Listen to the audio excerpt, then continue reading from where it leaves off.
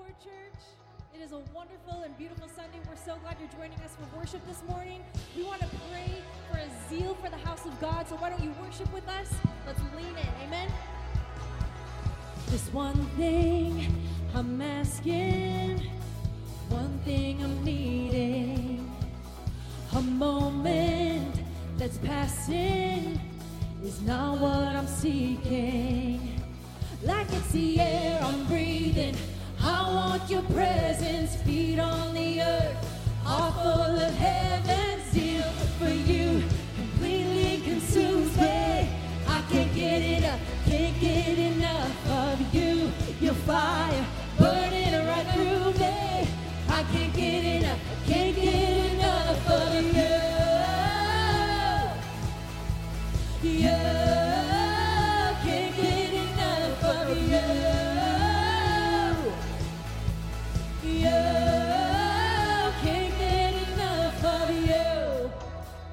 Come on, let's sing it out.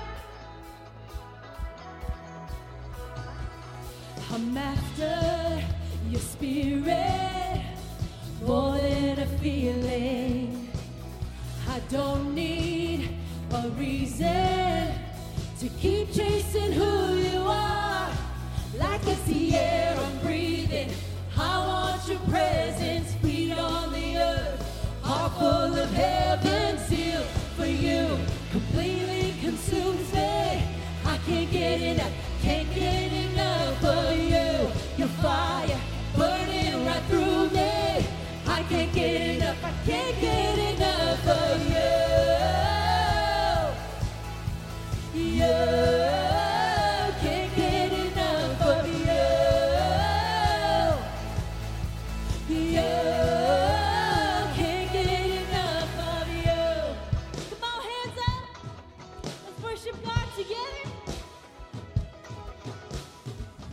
Every beat is yours, you can have it all. Take over like only you can. All I'm reaching for, you and nothing more. Take over like only you can. Every beat is yours, you can have it all. Take over like only you can. All I'm reaching for, you and nothing more. Take over like only you can.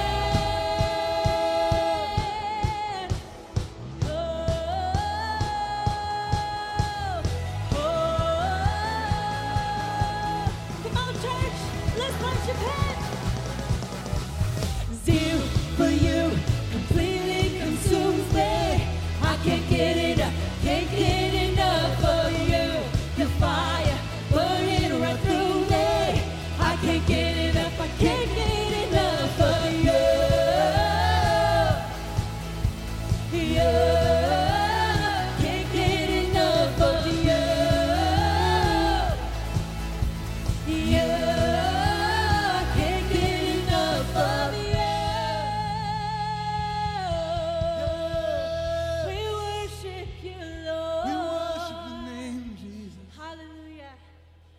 Thank you, God. Thank you, Lord.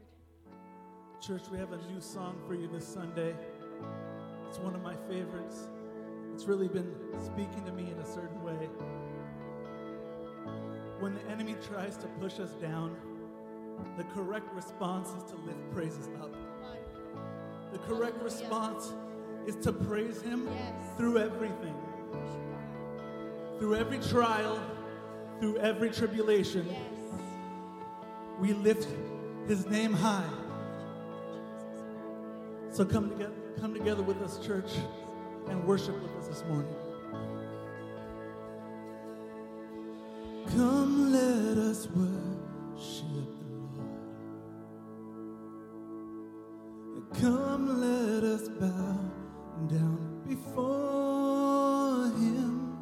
His banner is love over us. His mercies are new every morning, and I sing, oh,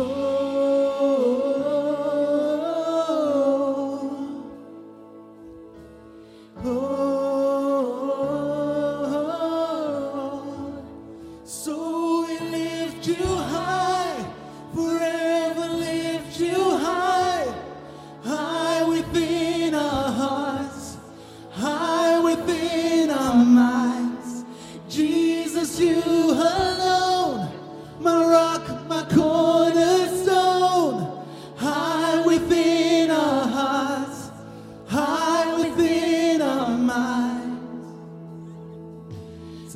come, let us worship the Lord. Oh, come, let us bow down before Him. His banner is love over us. His mercies are new every morning, and I sing,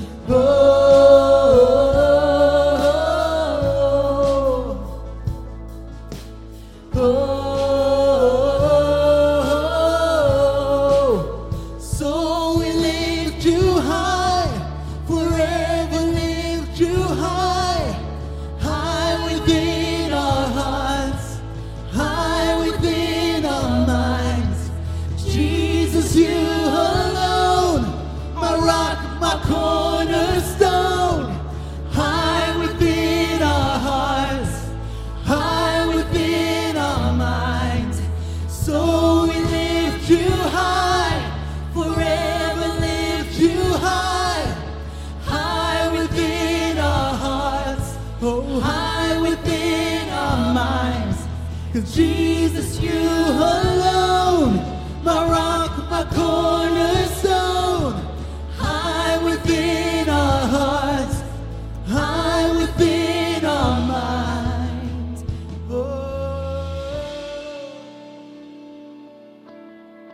Oh Lord, we lift you high.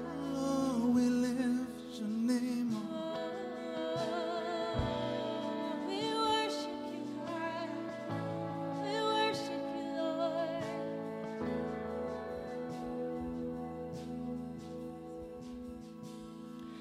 Oh, I won't let the rocks cry out in my place.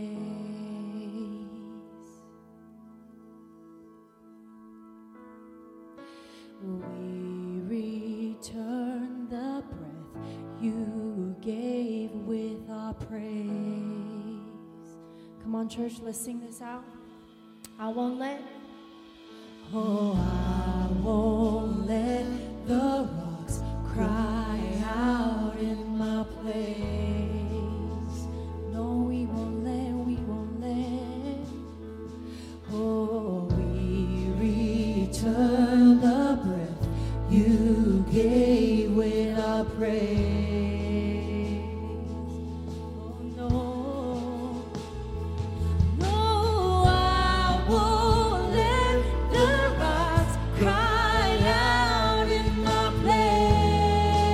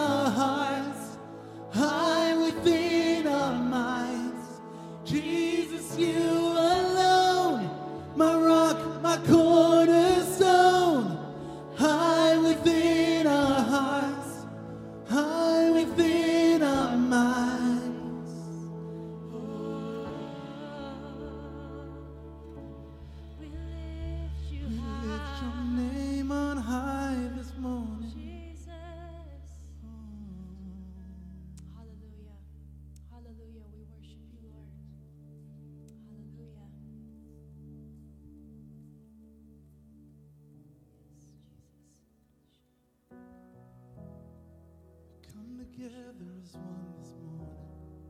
We praise you, God. In pursuit of you. Yes. Holy Spirit. Come and dwell in this place. Yes, Lord. Come and dwell in this place.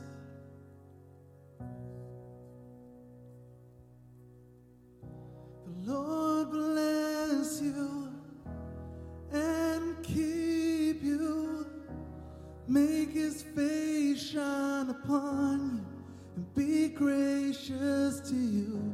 The Lord turn his face toward you and give you peace.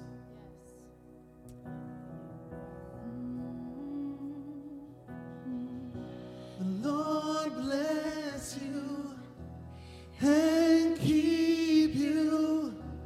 Make his face shine upon you and be gracious to you.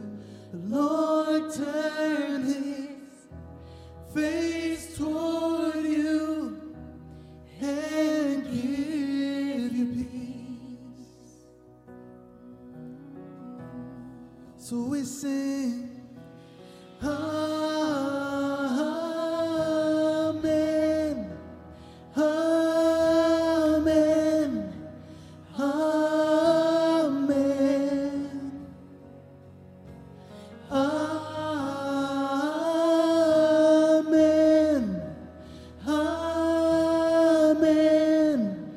Amen.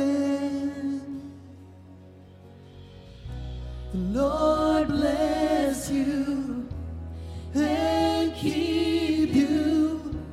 Make his face shine upon you and be gracious to you.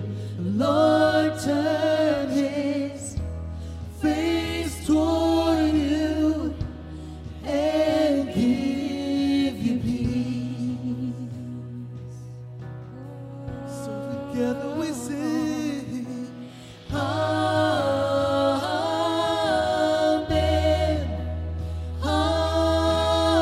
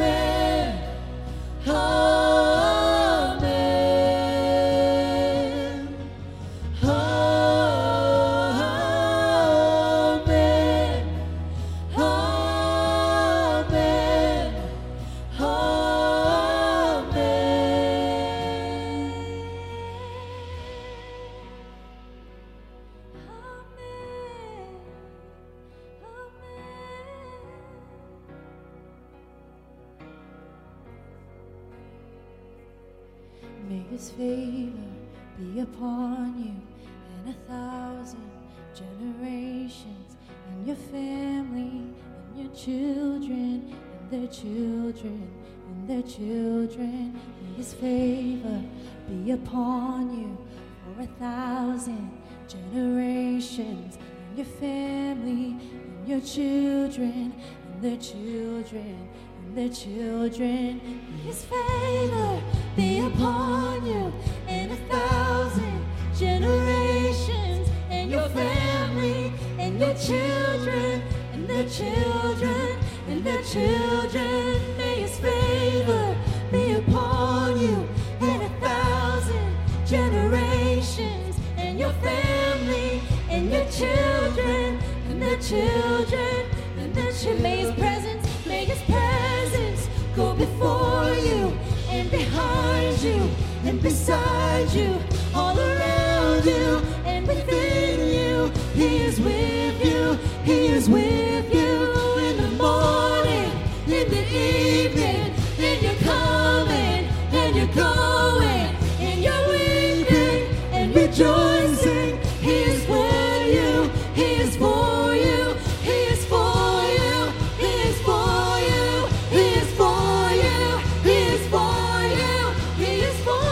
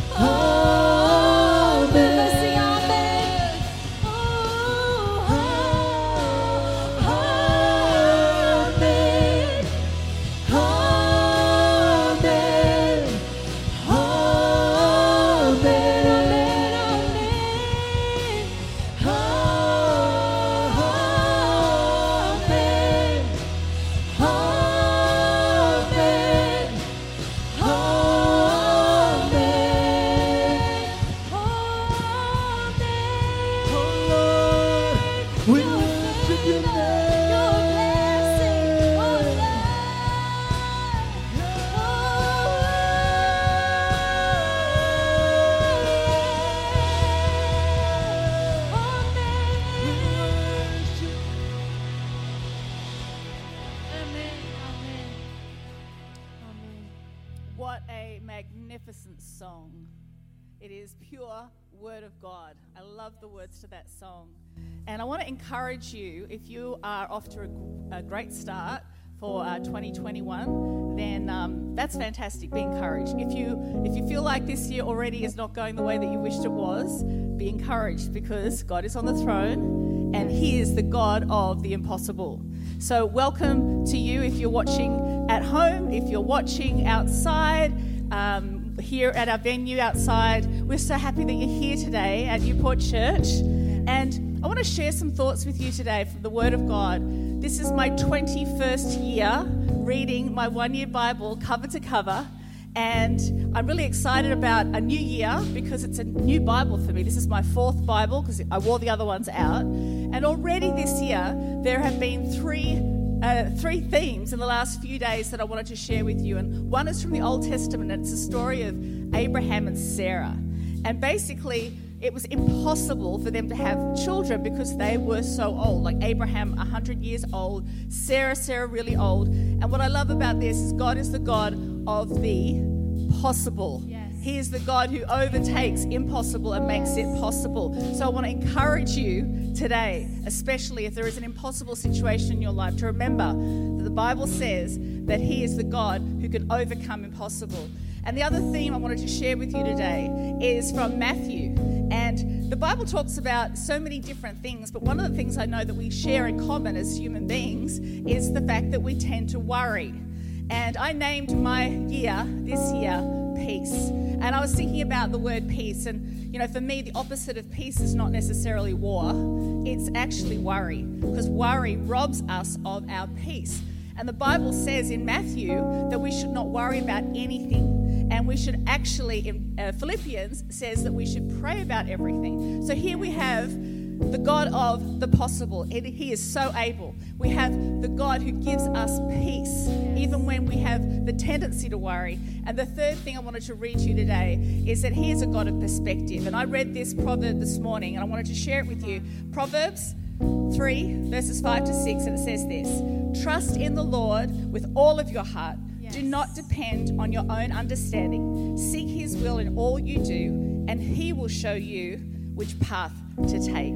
There is no reason for us to be confused. When we need a different perspective because we don't understand what's going on, God says when we trust in Him, He will show us which path to take. So I want to pray along those lines for you this morning. I want to pray for something if something's impossible, for you to remember that God is the God of all possibility. If you need peace in your life because you're worried about things, and if you don't know which path to take and you need God to give you some perspective on your future, let's pray. Let's pray. Father, I thank you in Jesus' name. Thank you for your word that just lights up our world and our life and gives us truth, Lord God, that we can rely on in such uncertain times. We thank you, Father God, that you are the same yesterday, today, and forever.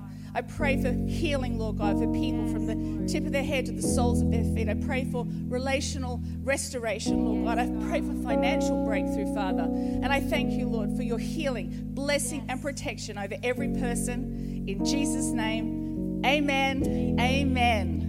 We're so grateful to God. How amazing is His word and His promises. I'm going to hand over now to Pastor Jonathan, so give him a warm welcome as he comes this morning.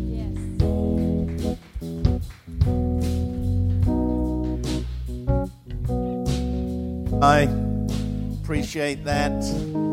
How are you doing? So glad that you could join us, whether it's online or outside. It is a beautiful sunny day. I've just been outside there with everyone who is worshiping with us outside. I want to encourage you, if you can, come and join us. Come and have a great cup of coffee. Connect with some people. We'd love you to join us. But wherever you are, we're so thankful for you joining us today. Today, we're on the eve of our 21-day reset. And I'm always excited about this 21 days of prayer and fasting because it's a time when we can make some course corrections in our life. How many of you know that 2020 didn't turn out the way we expected it to? The year kind of took us off on a different tangent. But one thing we can do is we can, from the way that we approach what is happening outside us is totally changed when we are internally aligned to God, aligned to His purpose, and believing with Him for the very best, even in the difficult times and circumstances. So we have a 21-day devotional. It's going to be on our website, also on Instagram. I know some people are fasting social media, but you can go onto our website and you can get our daily devotional with a word for the day, a video and a short written one. Just take a couple of minutes to connect so that we can all be on the same page. So join us for that. We'd love you to be a part of that. Well, before I bring the message for this morning, I want to take a moment for us to continue to worship God with our tithes and our offerings. And obviously, if you're watching at home on the screen, you can see where and how you can give. You can give online. If you're here with us, and you want to give in person, there's a spot at the Connect spot where you can give as well. Just a couple of thoughts. It's the beginning of the year, and like my wife Di, every year at the beginning of the year, I start with the book of Genesis and the book of Matthew, and at the beginning of Psalms and Proverbs. And I was reading recently, just a few days ago, about the first recorded offering in the Bible, and it's a story about two brothers. One of the brothers' name was Cain, and the other brother's name was Abel. And it talks about the offering that they gave in Genesis 4, and it says, in the process of time, Cain brought an offering of the fruit of the ground to the Lord. Abel also brought of the firstborn of his flock and their fat. And the Lord respected Abel and his offering, but He did not respect Cain and his offering. And Cain was very angry, and his countenance fell. It speaks of two offerings that were given. Why was Abel commended? It wasn't that Abel brought the first fruit of the flock, that he brought a nice roast. Last night we had a roast leg of lamb. Don't know about you, but I love lamb, especially Australian lamb. And we had it wasn't that God preferred that, and that Abel brought vegetables and God wasn't pleased with vegetables. It was the place that offering took in their own personal lives as they brought it to God. For Cain, it said he brought an offering, but for Abel, it says that he brought the firstborn of his flock. In other words, he gave the best. He gave his best to God. And I believe that speaks to us about what the pattern of our giving should be. That we are giving God the best, not the leftovers, not what's left behind, not just as an afterthought, but actually as a part of our priority. There's an intentionality about our giving. And of course, the Bible talks about the tithe, the first tenth, talks about the first fruits of all the increase in our life. And I love what the book of Hebrews says about this particular offering, because the book of Hebrews speaks about the offering of Jesus, of His blood and His life for you and me, and likens it to the offering of Abel. And so the book of Hebrews speaks about the efficacy of the offering of Christ. That means the effectiveness, the power of the blood of Christ to forgive our sins, to connect us to God, the sacrifice that He made, the offering, the supreme offering that He gave for us. But he likens it, the writer of Hebrews likens it to Abel's offering. And it says that the blood of Abel, though he is dead, yet speaks. And that wasn't just the blood of Abel that was spilled by his brother and that cried out from the ground to God. No, it was to do with the offering, the giving of that act of worship that still was speaking thousands of years after the event. And I firmly believe that what we give of our donations, our tithes and our offerings as we build the church together, that what we give will still speak well after we have gone out into eternity. It will speak in the lives of those people that we're able to feed naturally, physically, spiritually, people who come to Christ and will have an encounter with Christ that will transform their lives, not just for time, but for eternity. Our giving speaks, and it will continue to speak in the lives of others. So I wanted to share that thought with you right at the beginning of this year. Let's not give an offering, a donation. Let's give the first. Let's give the best to God in Jesus' name. Amen. Let me pray for you. Father, I thank you for your grace and goodness. Thank you for everyone who gives today. Those who out of their generosity are sowing into the lives of others, bringing food into your house so that we can be a storehouse and we can help people naturally, spiritually, emotionally in this time. And Lord, that your kingdom would come, that people's lives would be transformed because of the generosity of your people and the power of your word and your spirit. We ask it in Jesus' name. Amen. Amen. Thank you so much as you give. Love and appreciate you all greatly. Okay. Well, thankful for the worship team. Right now I'm going to get into the first message of a new series that I want to start for the new year. And the series is called Reset, Renew, Rebuild. Reset, Renew, Rebuild. Ecclesiastes chapter 3, this is a great passage of scripture, says, "To everything there is a season, a time for every purpose under heaven, a time to be born and a time to die, a time to plant and a time to pluck what is planted, a time to kill and a time to heal, a time to break down and a time to build up, a time to weep and a time to laugh, a time to mourn and a time to dance, a time to cast away stones and a time to gather stones, a time to embrace and a time to refrain from embracing." That's COVID-19 right there. "A time to gain and a time to lose, and a time to keep and a time to throw away, a time to tear and a time to sow, a time to keep silence and a time to speak, a time to love and a time to hate, a time of war and a time of peace." Well, I believe it's time for us as individuals and as a church to reset, to renew, and to rebuild.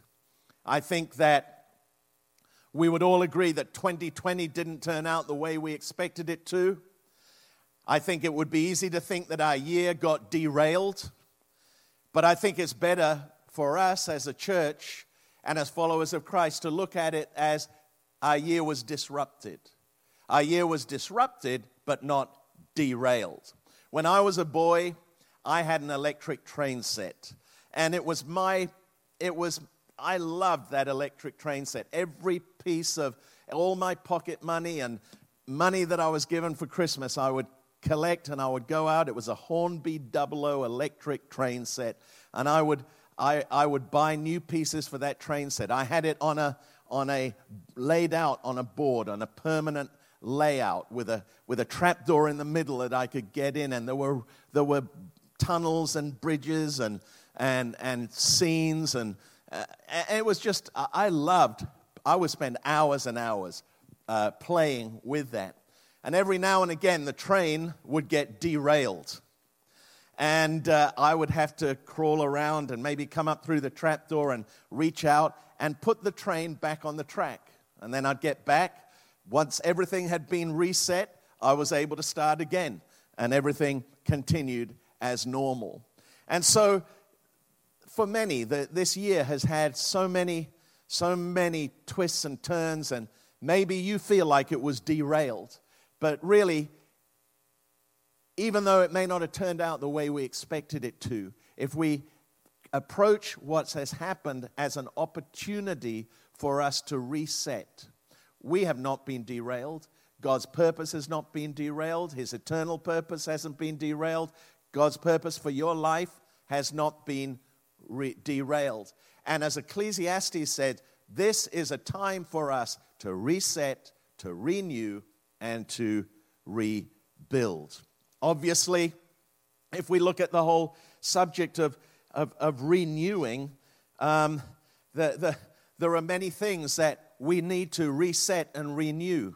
I'm sure that in the disruption of 2020, it disrupted many of the patterns or habits of our lives. I was looking at some of the statistics. Statistics show that right at the beginning of COVID, that the average number of daily steps taken by people decreased by over 50%. Well, that's not surprising because we were in lockdown and our kids were stuck in front of a screen that they watched for hour after hour rather than being at school. And we spent more time looking at our screens than exercising. And, of course, our diet has changed.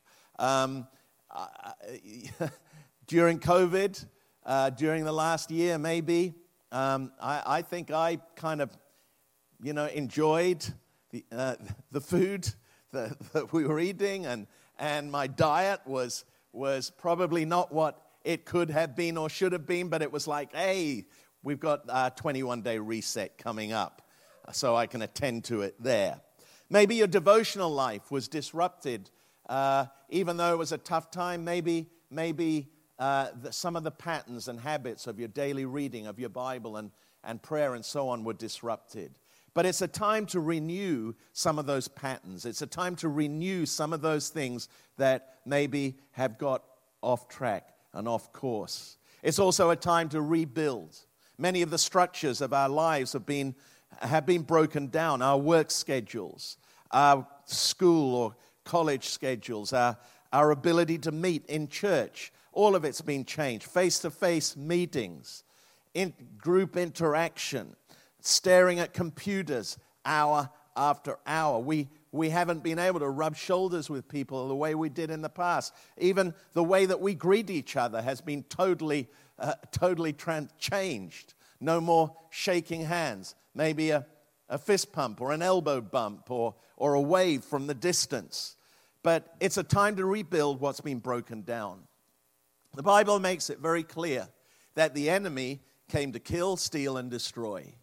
But Jesus came that we might have life and that we might have it more abundantly. The enemy will always try to tear down and destroy whatever God is building, whether it's his kingdom, whether it's your life, whether it's your relationships, whether it's your divine purpose and destiny. The enemy is committed to tearing it down and to coming against you.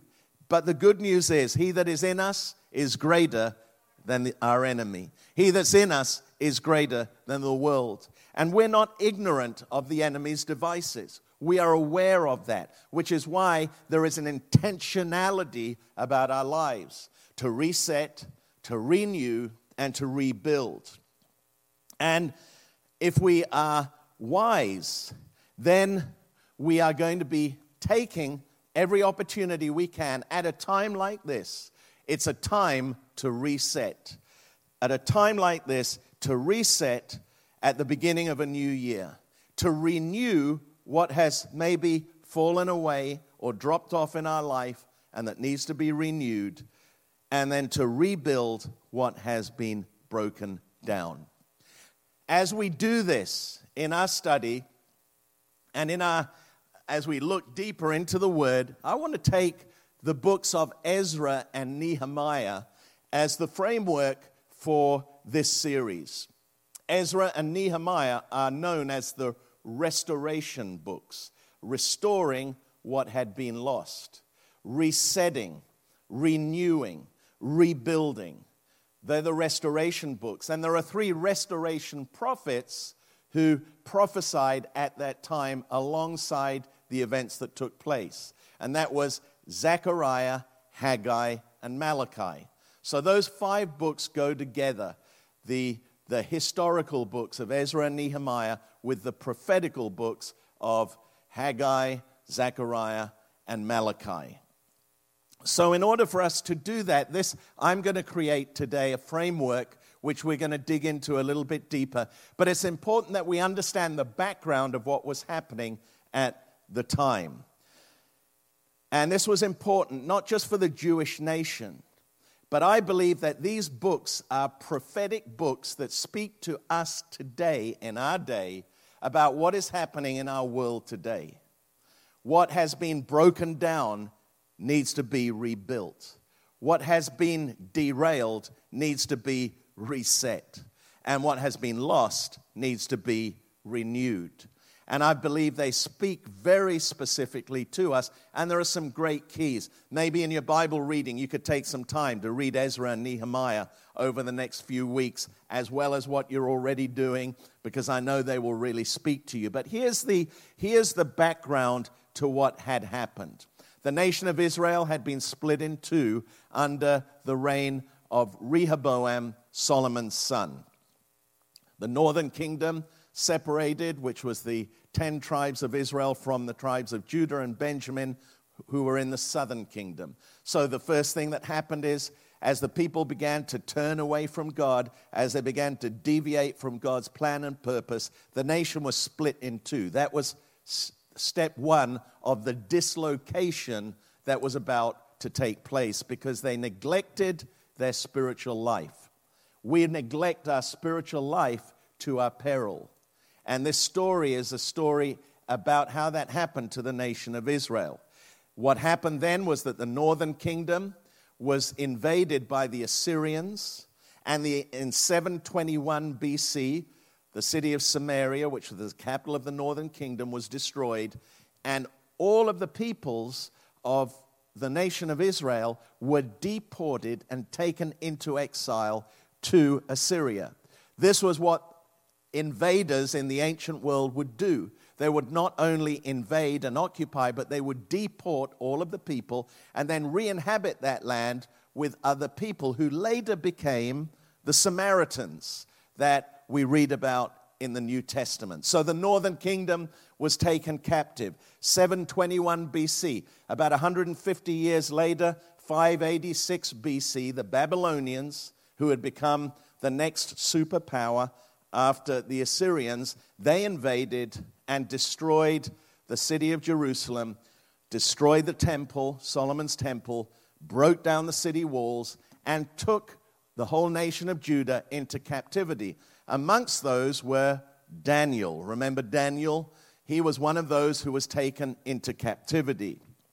And there they were kept in exile for 70 years, until the 70 years were over, and the time came, a divine kairos, supernatural, God-appointed moment came when, after the 70 years, it was time for them to reset, to go back to Jerusalem and start to rebuild the temple and rebuild the city walls. Babylon, and this happened during the time of a king called Cyrus. What happened during those 70 years was the Babylonians, who had become the latest superpower, were defeated by the Persians. And so now the Persians became the superpower in that part of the world. And one of the king of the Persians was a man by the name of Cyrus. And Cyrus, we read, I want to read, this is from Elmer Mould wrote this. Cyrus was a born ruler of men. He inaugurated a new policy in the treatment of conquered peoples. Instead of tyrannizing over them and holding them in subjection by brute force, he treated his subjects with consideration and won them as his friends. He was particularly considerate of the religions of conquered peoples. The effect of this policy was to weld his subjects to him in a loyalty which made his reign an era of peace. Isaiah prophesied about Cyrus. So Cyrus is the king of the Persians. And when he becomes king of the Persians, he allows the Jews to return to Jerusalem to reset, to renew, and to rebuild. And here's the interesting thing. Isaiah prophesied about Cyrus 150 years before these events took place. And he called him by name. And it's very important for us to know this, because it speaks of the sovereignty of God. If ever you've wondered, is God kind of losing control of what's happening in the world today? Then we need to understand God is sovereign. Nothing of what has happened, nothing of what will happen will ever take God by surprise. And we see that nations rise and nations fall, and God is sovereign over it all. And he uses the rise and the fall of nations. He uses the rise and the fall of leaders and individuals, leaders of nations and so on. He uses that for his divine purpose. So if you're worried at the moment and you think, I don't know where things are going to go, it's okay. God is in control. God is sovereign. Of course, we need to live with wisdom. Of course, we need to live with faith. Of course, we need to make wise choices. Of course, we need to trust God. Of course, we need to be doing everything we can to build his kingdom and build his purpose. But God is in control. So 150 years before Cyrus existed, we read this. Isaiah 44, I am the Lord, the maker of all things, who stretches out the heavens, who spreads out the earth by himself, who foils the signs of false prophets and makes fools of diviners, who overthrows the learning of the wise and turns it into nonsense, who carries out the words of his servants and fulfills the predictions of his messengers, who says of Jerusalem, here we go, it shall be rebuilt, it shall be inhabited. Of the towns of Judah, they shall be rebuilt, and of their ruins I will restore them. Who says of the watery deep, be dry, and I will dry up your streams. Who says of Cyrus, he is my shepherd, and I will accomplish all that I please. He will say of Jerusalem, Cyrus will say of Jerusalem, let it be rebuilt, and of the temple, let its foundations be laid. This is what the Lord says to his anointed, to Cyrus, whose right hand I take hold of to subdue nations before him. Wow. That is an amazing passage of Scripture. Prophetic with such detail, naming Cyrus as the king of Persia, calling Cyrus his shepherd, and talking about how the nation of Israel would return to rebuild the temple and rebuild the city walls.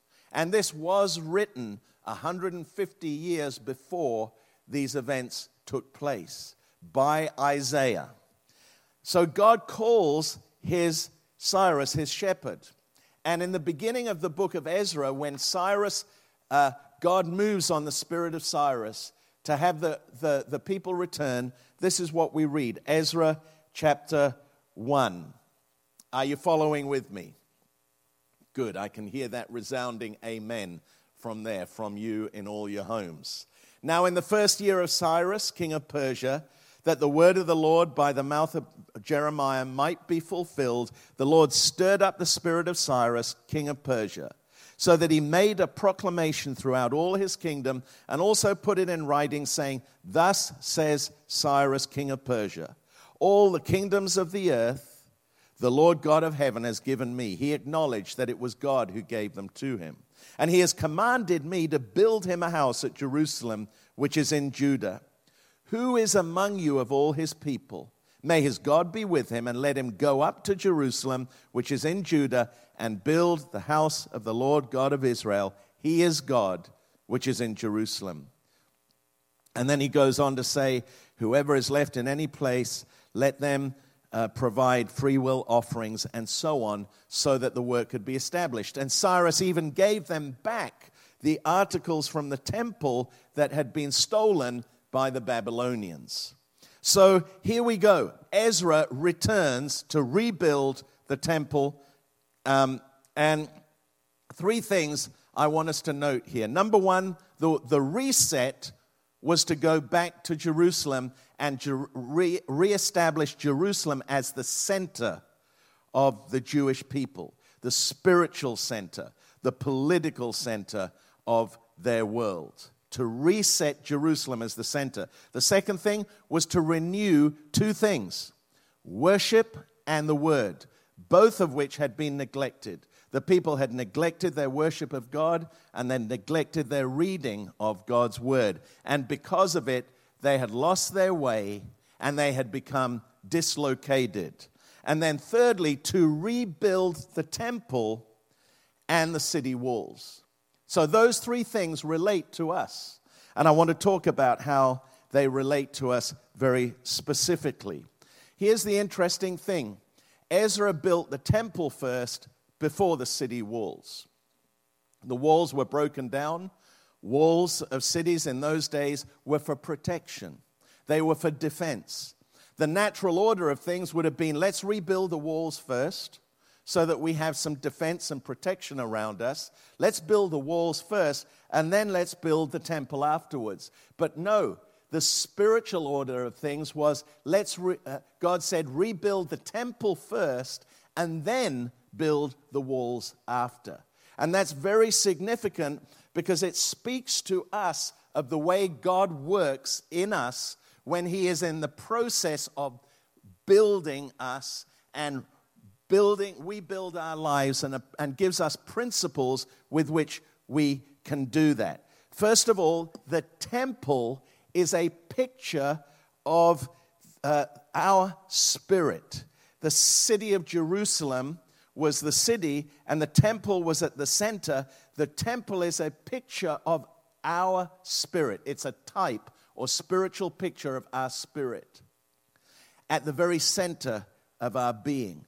And God, the walls speak to us of our soul, our mind, our emotion, the walls that protect our thinking, the patterns of our thinking.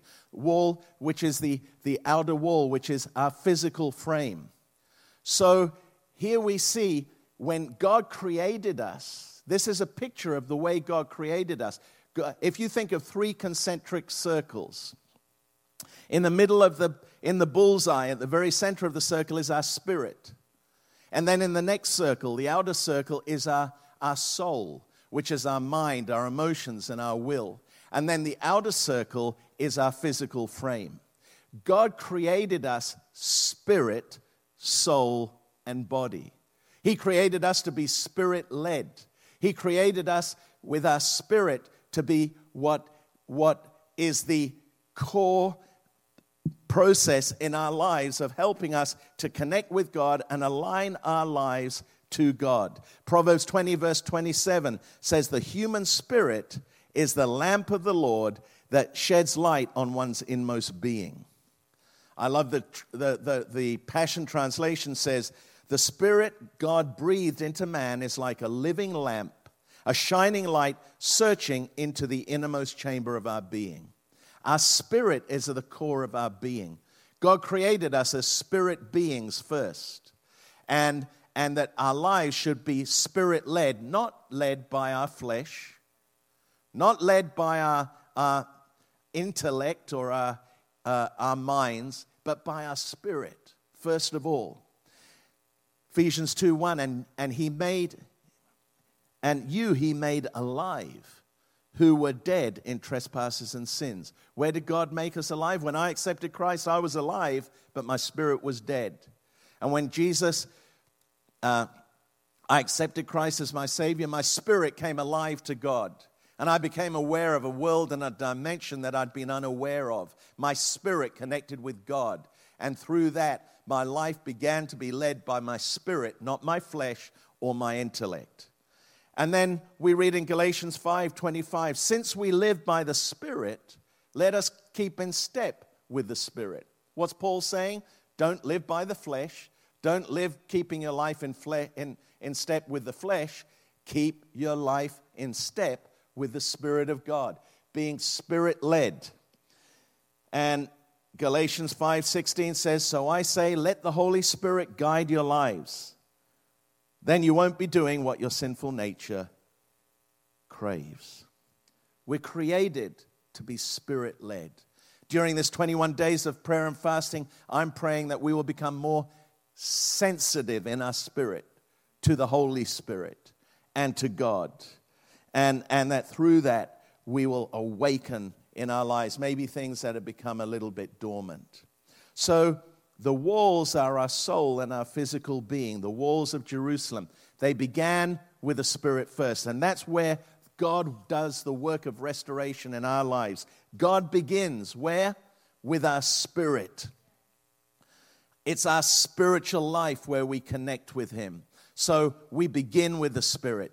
Then His work of restoration continues with our soul, our mind. We renew our minds. We renew ourselves in God. And that's where David says, He restores my soul.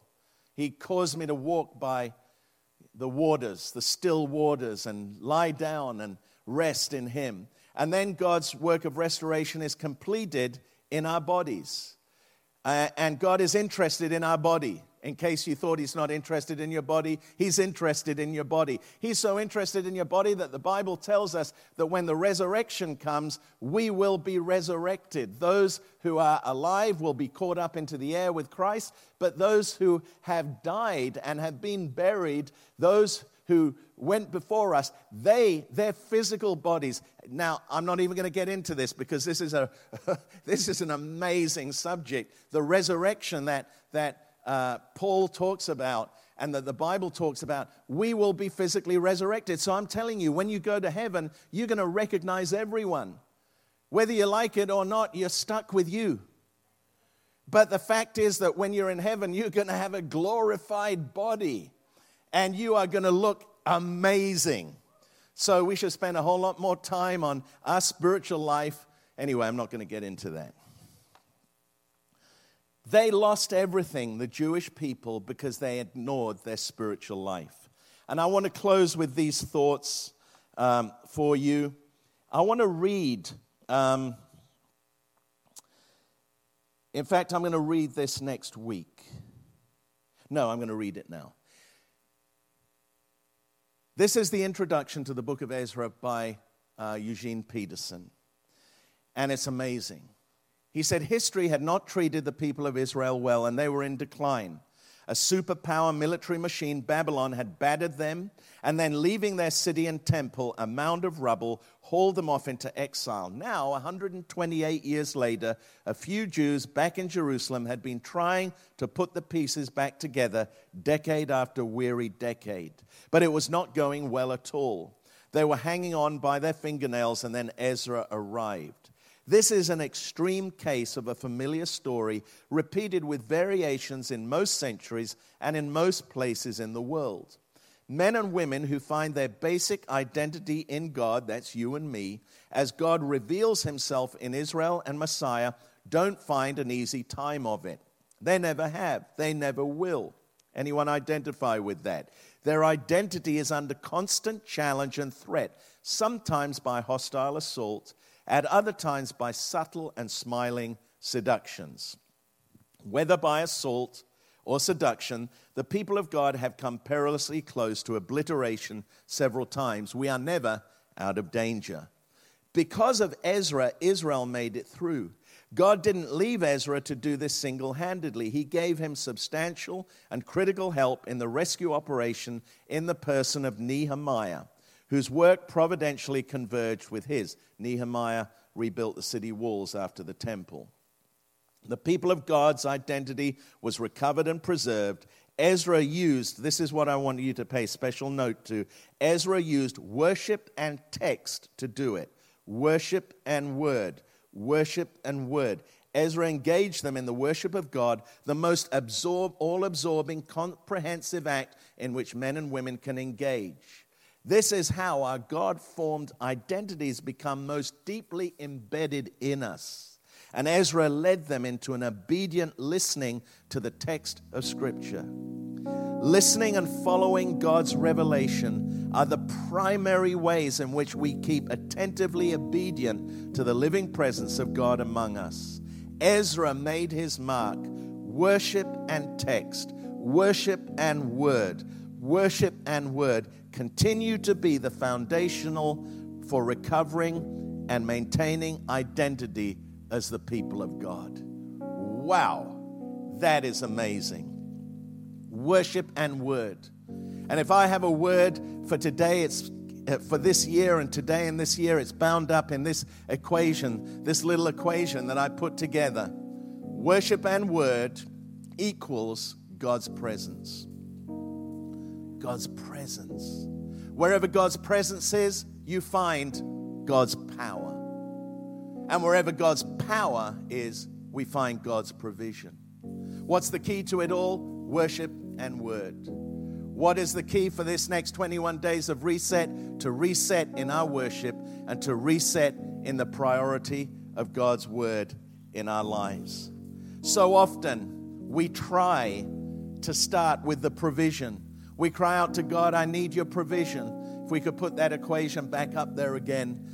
So often we cry out, God, we want your provision. We need your provision. But that's the fruit of, that is the product of what comes first. What comes first is the resetting of our lives to prioritizing worship. The renewing of the practice of worship in our life. The rebuilding of those things that maybe have fallen away. And of His word. That worship and word are central. And I love that. Word and text continue to be, today, the foundation for recovering and maintaining our identity as the people of God. Let's worship God. Let's worship God together right now. We're going to worship God as we close this service. And as we worship God, I'm praying that you'll experience God's presence, God's power, and God's provision in your life in new and powerful ways.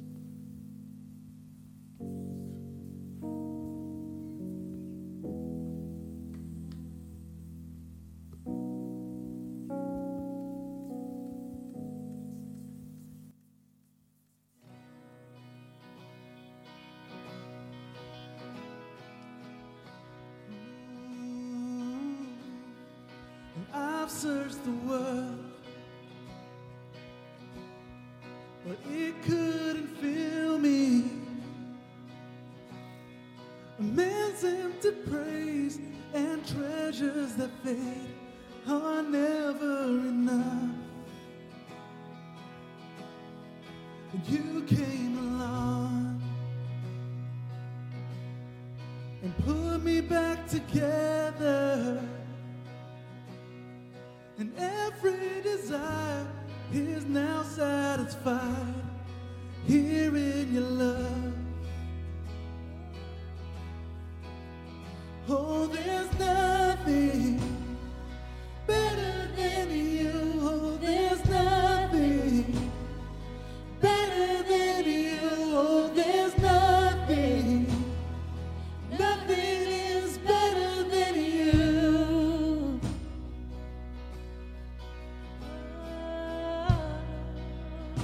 Come on, sing, I'm not afraid. And I'm not afraid to show you my weakness, my failures and flaws. Lord, you see them all, and you still call me friend. Oh, 'cause the God of the mountain is the God of the valley. And there's not a place your mercy and grace won't find me again. Oh, there's nothing better than you. Oh, there's nothing better than you. Oh, there's nothing.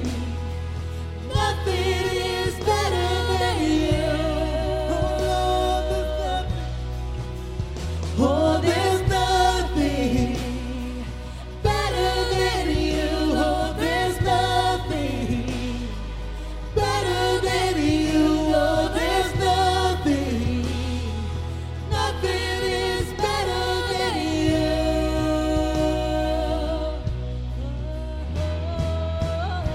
Come on, church. Let's sing this part out right now. You turn mourning to dancing. You give beauty to ashes. You turn shame into glory. You're the only one who cares. You turn mourning to dancing. You give beauty to ashes. You turn shame into glory. You're the only one who cares. You turn praise into garden. You turn bones into armies. Oh, you turn seas into highways. You're the only one who cares. You're the only one who cares. Oh, there's nothing better than you. Oh, there's nothing better than you. Oh, there's nothing. Oh, Lord, nothing is better than you. Hallelujah. Sing it out. Oh, there's nothing better than you. Oh, there's nothing better than you. Oh, there's nothing. Nothing is better than you. Come on. You turn bones into diamonds. You turn bones into armies. You turn seas into highways. You're the only one who cares. Come on, you turn graves. You turn graves into gardens. You turn bones into armies. Yes, you do. You turn seas into highways. You're the only one who cares. Oh, you're the only one who cares. You're the only one who cares. Hallelujah. You're the only one. Amen. How true that is. God is the God who turns graves into gardens, who turns bones into armies, and who turns seas into highways. The greatest reset that any one of us can have is the day that we accept Christ as our Savior. That is the supreme reset. And if you've never done that, we want to give you an opportunity right now to accept Christ. You say, how do I do that? Well, it's as easy as resetting an electronic device.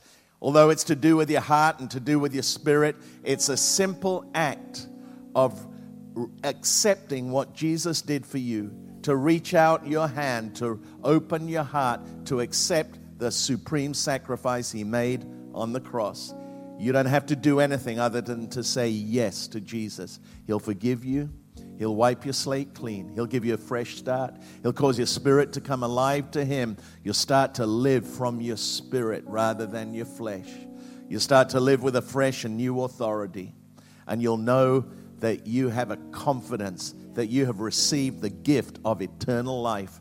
That when you go out into eternity, you'll be with Jesus and your loved ones who've gone before you because of what Christ did. Let's pray this prayer together. Heavenly Father, I come to you today in the name of Jesus. I ask you to forgive me. I open my heart and I receive you as my Lord and Savior. I believe I'm a new creation. All things have become new. I will never be the same again. In Jesus' name, amen. Amen. How awesome. If you prayed that prayer on our screen, on your screen, going up some ways that you can connect with us and we can help you to take the next steps in your Christian walk. We can help you to journey in your walk with God, to come into a place where you continue to grow, knowing His love, knowing His Spirit, knowing His guidance and leading. And we want to do everything we can to help you to do that. Amen. As we close, I want to highlight 5 things that we can do over this 21-day reset. Everyone has maybe some different things that you have, different kinds of fasts, different kinds of things that you're going to initiate. 5 things I think that we can all do that align with God's word. Just back to the basics. Number 1, take time to pray. I mean, not just when you're running out the door, God help me today, but take time, put time aside. Now, maybe you're not someone who prays for an hour a day, but the reality is you can put 5 minutes aside, intentionally, purposely, to stop, to listen to God, to pray to Him, 10 minutes, whatever it may be, 15 minutes, half an hour. Make it intentional. Second thing is, read God's word every day. Hey, if you get behind in your 1-year Bible, it's not, God, the sky's not going to fall in. Just read a little bit more the next day. Yes. Read God's word. Thirdly, be a part of a weekend service so that we're all on the same page with the word, because I really feel that word has got something for us as a church. Whether it's online, whether it's here, be a part of it weekly. If you miss it, you can catch up with it on podcast or watch the service at a later time. Be in the word. Yes. The other thing is take time in your to give, and make giving a part of your daily life and a part of your routine, so that when we give out of that generosity, that God will continue to pour back His provision and resource in our lives. And the 5th one was worship in there, which came before. But take time to worship God.